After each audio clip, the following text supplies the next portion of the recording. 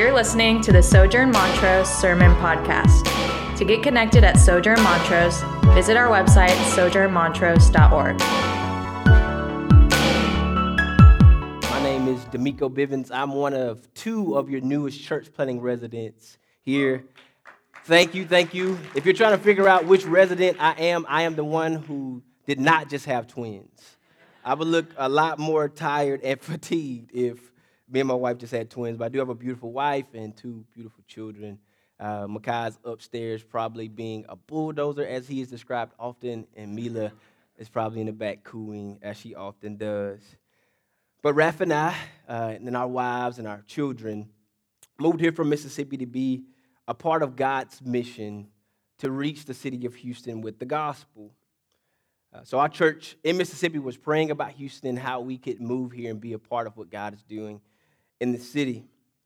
So we started to dream about planting a church in the city and reached out to Sojourn, and we really love what Sojourn stood for. And by God's grace, we are with you guys today. So we'll be a part of a minimum of 2-year residency here at the church. And so we've got to visit a lot of parishes, and I met a lot of you guys. But if you haven't met me or my family and would love to do that, maybe have a dinner or coffee, something along those lines, we would love to meet with you. Raph and I are still in need of what we call ministry team members, people who would help us throughout this residency process leading into when we plant the church. So we need people to pray for us, connect us to other people who might be willing to hear more about what we're doing, and then also support us financially. If there's something that you'll be interested in hearing more about, please talk to me following the gathering. So I have the privilege of bringing the word of God to you today. Just a little bit about myself. I grew up in the historic African-American church. And if you know anything about that preaching, we would say that preaching is dialogical, meaning it's an exchange from pulpit to pew. So if I say something that registers with you, you can say amen. It won't throw me off.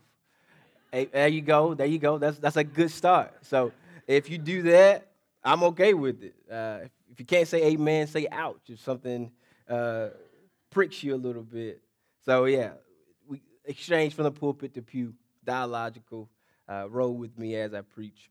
But so we'll get a little bit of background on the book of James. We'll pray and then we'll dive into the word. So James is the half-brother of Jesus. So you've heard of sibling rivalries, and I have a younger sister, and she always thought that my mom thought that I was her favorite. And parents aren't supposed to have favorites, but if your half-sibling is God, I can see how your parent would have a leaning towards him as the favorite. So we see James, we read about James in Acts 12 and 15, and we see that James is on the come up. He's rising in prominence amongst the Messianic church. So this church was made up of Jewish Christians, Jews that had placed their faith and hope in Jesus Christ for salvation. So James was a part of the first Christian community ever. This Christian community fell on hard times after a famine struck the land. Not only that did a famine strike the land, but they were also being persecuted by Jewish leaders in Jerusalem. James was a pillar in the church. He was a peacemaker, yet he was still murdered. The book of James begins like a letter. If you look at the first few verses of James 1, you see that it was written to the 12 tribes of the dispersion. This was written to people primarily outside of Jerusalem. They were dispersed because of persecution. Persecution led to the advancement and spread of the gospel. James, in his letter, called people to live by the way Jesus summarized the Torah, the first 5 books of the Bible. Jesus would say that we should love God and love our neighbor as ourselves. Chapter 3 through about 3/4 of the way through chapter 4 talk about the sin of dissension in the community, or the sin of dissension in the church at that time. And I don't think that it was ironic that James addressed taming the tongue as his first work in talking about the sin of dissension. So James is saying in this letter that something as small as the tongue can have a great impact on the people around us more than we know. Let's pray, and we'll see more about what James has to say about this. God, you hear us. God, you are good. God, us having faith in you is a gift from you. Because you saved us, we work from salvation. We don't work for our salvation, but you also say in your word that faith without works are dead. We do good works because we are saved. God, illuminate your word, captivate our hearts. For those who have been following you for a long time, God, renew them. And God, for those who have never placed their hope and faith and trust in Jesus for salvation, I pray that you would open their hearts and their ears. God, I pray that after this sermon, someone who has never put their faith and hope and trust in you would do that. And as the community of Christ, the body of Christ, your bride, we would walk with them through their newfound faith. It's in Jesus' name. Amen. Loose lips sink ships. Sticks and stones break my bones, but words may never hurt me. These are just a couple of phrases that categorize and talk about the impact that our words have on us. The first came from propaganda posters during war times. Loose lip sinking ships talked about how, in an attempt to cut down on careless talk, the United States didn't want critical information getting to the Axis forces. If that information got to the Axis forces, it could lead to mass casualties. People could figure out ship lanes and troop movements and could lead to a lot of deaths. The latter were schoolyard instructions that we were taught. It encouraged us to have tough skin. Sticks and stones do the real damage, right? Not words, right? We know that not to be true. We know that words do hurt. In grade school, they hurt, and they hurt now. Speaking can have good or bad effects on those who hear. But why are words so potent and potentially harming? Scripture addresses this in Proverbs 18 and 21. Death and life are in the power of the tongue, and who love it will eat its fruit. So what is this saying? So I heard this a lot growing up. Watch what you say. Death and life are in the power of the tongue. But what does this mean for us? Why is what we say so important? What Proverbs 18 and 21 does for us, and what is at the heart of what it's saying, is saying that the words that we share has a direct correlation with what is in our hearts. What you say, how you say it, when you say it, has everything to do with what is in your heart. Who you are at your core comes out in what you say. If your heart is evil, you will express that in what you say about others and how you treat other people. If your heart is good and seeking after righteousness, you will bless God and you will bless others. If you think words don't matter, think about if you have ever been bullied. Bullied for being overweight or underweight, too tall, too short, not having nice clothes, maybe having a distinct body odor, being called ugly, being too pale, too dark. Words matter. If you don't think words matter, remember the time someone told you that blue was your favorite color and how because of that you wear blue a lot more often. Or the time someone noticed that you got a haircut and they talked about how it accentuated your cheekbones and now you have that same haircut. Words matter. If you know about the Bible, or even if you don't, when the Bible starts, God speaks. God speaks. God uses words to create the world and to create us. So God speaks. We see God's creation in Genesis 1 and 3. God said, "Let there be light." And when God saw the light, he saw the light was good. God also creates man in his own image. In Genesis 1 and 26, you hear God saying, "Let us create man in our image." Us and our, the Godhead speaking here. God being one in essence and three in persons. God created man in his image. And Genesis 1 and 28 said that God blessed them. God then told him to be fruitful and multiply, to fill the earth and subdue it. God gave us amazing weather and creation and nature. God said, you can enjoy all that I created, all the things that I provide for you, including the great sweater weather that we have outside. Enjoy it.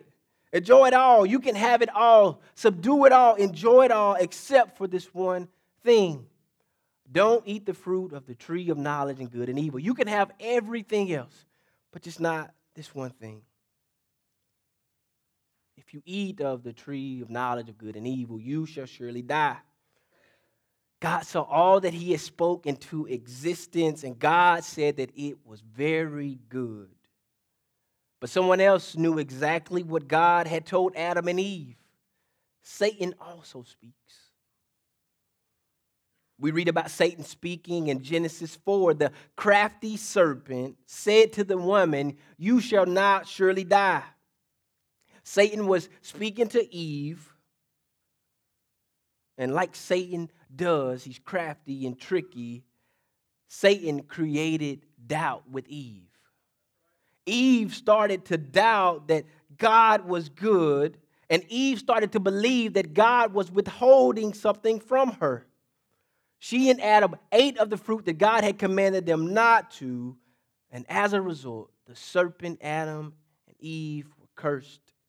We now live in the shadows of those curses. We now live in a world that because of sin, it is now not very good. We live in a world where sin is ever present. We were born in a sinful world with a sinful nature, and because of our sin affects how we speak to each other. We also speak. People speak. In regards to your speech, I ask a question. Who or what do you speak of the most? If someone who didn't know you heard you talk for a week, excluding Sunday gatherings and parish meetings, would they ever hear about God? If you remember back through our sermon series through Exodus, you know that God, the first commandment that God gave the Israelites is to put God first. Place God before all things. Don't put any other gods before him. God wants to be who and what we speak of the most. God wants to be the most glorious object of our affections. So words matter. In fact, Matthew tells us that all of our words matter. Matthew 12, 36 through 37 says that we will have to give account for every careless word that we speak. When Christ returns, the words that you have said or not said are so important. When Christ returns, either you would have had said, God, I place my hope and faith in Jesus for salvation, or you would say about Jesus, I never knew him. Based on which statement is true for you, it will have eternal implication. God doesn't want us to waste our words, but rather have meaningful conversations about meaningful things. In fact, God allows us to speak the gospel, to be a part of his redemptive work in drawing men and women and children to himself, to put their faith and hope in Jesus for salvation. We get to be a part of this. This is amazing. We speak the gospel and people repent of their sins and believe through God's grace. Words matter. The main point of what we're going to say, the main thrust of what we'll say today is when you follow Jesus, your words indicate who have your heart. When you follow Jesus, your words indicate who have your heart. Think briefly about your words. Do your words reveal that you have a heart for God and his people? And we will use James 3 as our litmus test. The first couple of verses show us that we have great potential to sin in what we say. We have great potential to sin in what we say. We see in verse 2, we all stumble in many ways. James does not exclude himself, and neither do I. James says we all stumble. James says that only the perfect does not sin in what they say. The word perfect here can mean perfect or mature. Mature men and women learn to bridle their tongues to some degree. James alludes to this early in this letter in James 1 and 26. He says, any man who does not bridle his tongue has a worthless religion. It has been said about the tongue that God gave us teeth to cage it in and a mouth to close it up. Listen to the picture that Romans 3:13-14 points for those who do not know God. It says that their throat is an open grave.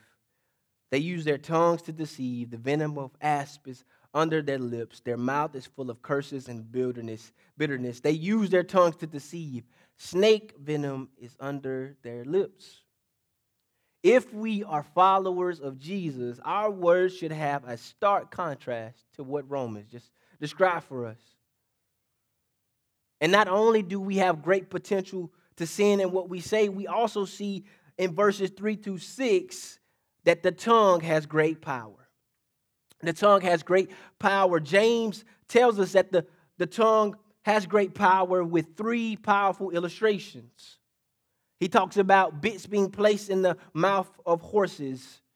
If we put bits in the mouth of horses, we guide their whole bodies. I am from Mississippi, State Line, Mississippi to be exact, and a lot of my family ride horses. My father-in-law actually rides in a riding club called Smooth Riders, where they get on these horses and they make these horses do really cool things.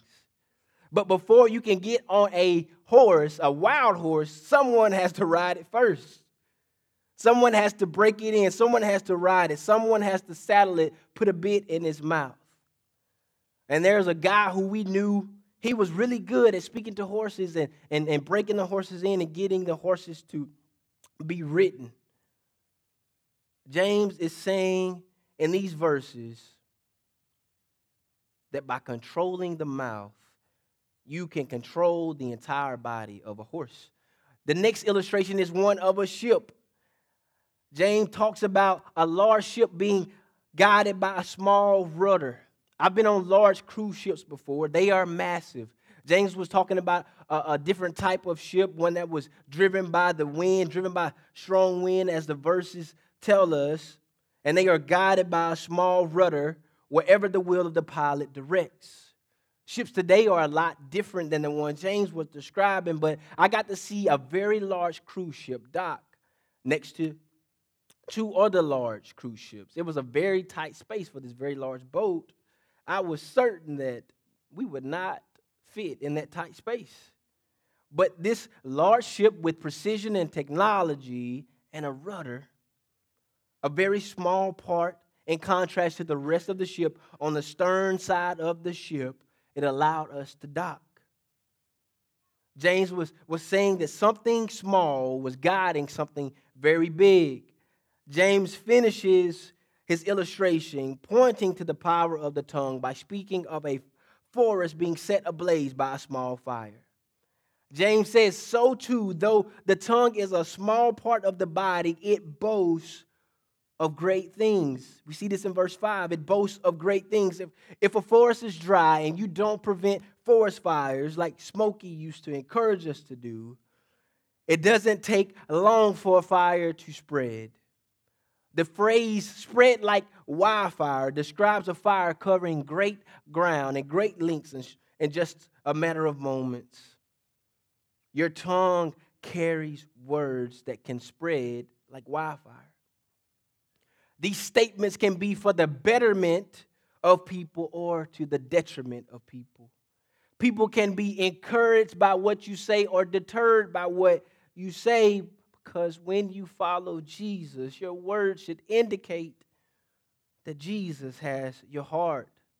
Can you think of someone who is critical of others or a gossip? People who speak like this often destroy everyone and everything in his path. If you've ever got into the crosshairs of someone like this, you haven't yet forgot it. In verse 6, James suggests that these words are satanic. James says that these words are set on fire by hell. The word used for hell is in reference to a place right outside of Jerusalem.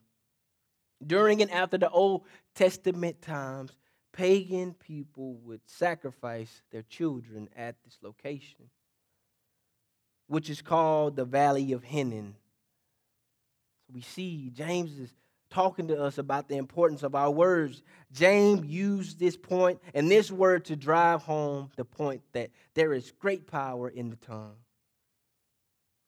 This is why James tells us earlier in this letter in chapter 1, verse 19, for us to be quick to hear, slow to speak, and slow to anger. So there's great power in the tongue. And James also points to us that we won't do this perfectly. We won't communicate perfectly. We won't always have perfect words. 7 through 10 paints that picture for us of our inability to control the tongue. We have an inability to control the tongue. So James contrasts it with some animals that we've learned to tame, things that we have learned to tame. Maybe you've heard of messenger pigeons that we taught to carry messages from one place to another. Maybe you've heard of an alligator, in some cases, allowing a trainer to put his head in its mouth. Maybe you've heard of large orcas, which are sometimes called killer whales, allow trainers to ride on their backs. If you've ever tried to train an animal, you know how hard it is. I kept getting the image of a lion trainer in my head. So imagine the first person to train a lion, right? Like had to be part courageous and crazy to train a lion. But eventually you do it. You train a wild lion. You get the lion to sit. Well, maybe not sit, but you get the lion to roar. And most importantly, you get the lion to not kill you. That would be my chief training tool. Please don't kill me, lion. But James says, but taming the tongue, it can't be done. So we can train a lion, but can't train our tongue. James says that it is a restless evil. It is a restless evil, full of deadly poison. In regards to the tongue and how we communicate, we can fool the people around us, right? We can fool the people at this church gathering, in our parishes. We can fool the people at our workplaces. We can convince people to think that we're nice, we're courteous, and considerate.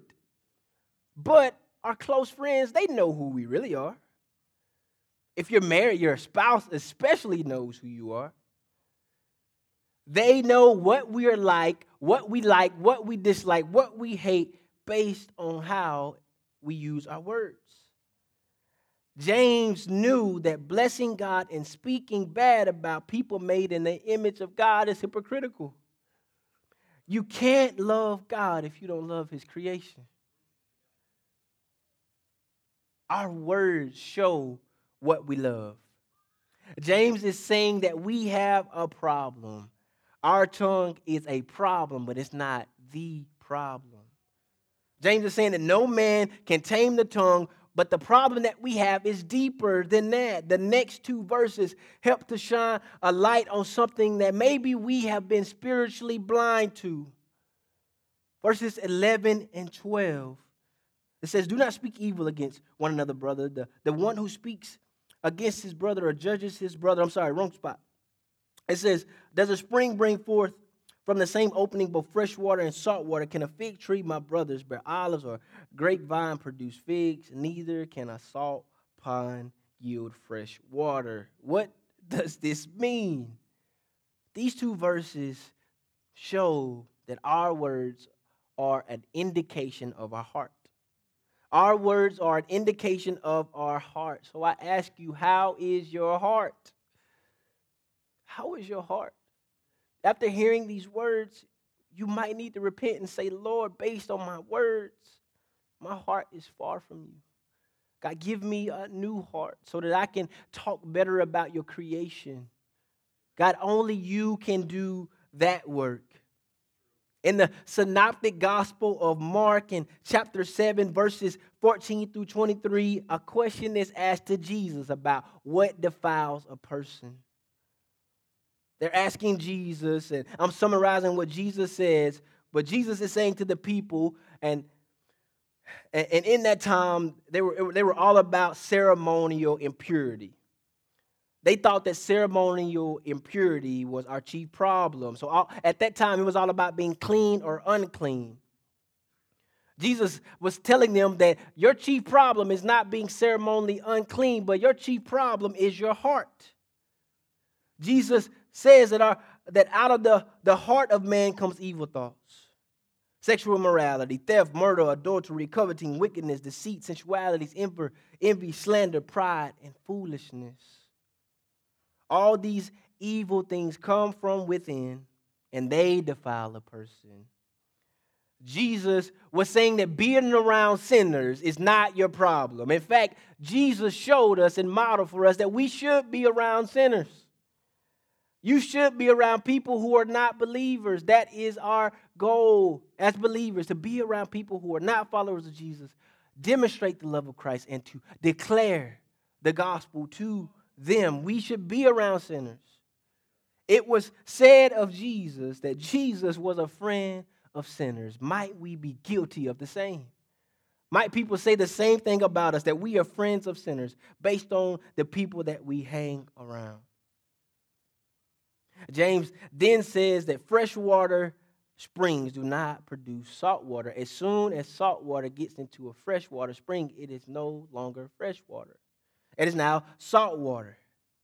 Figs don't produce olives. Grapevines don't produce figs. These illustrations point us to one central truth, and that is sinful words come from a sinful heart.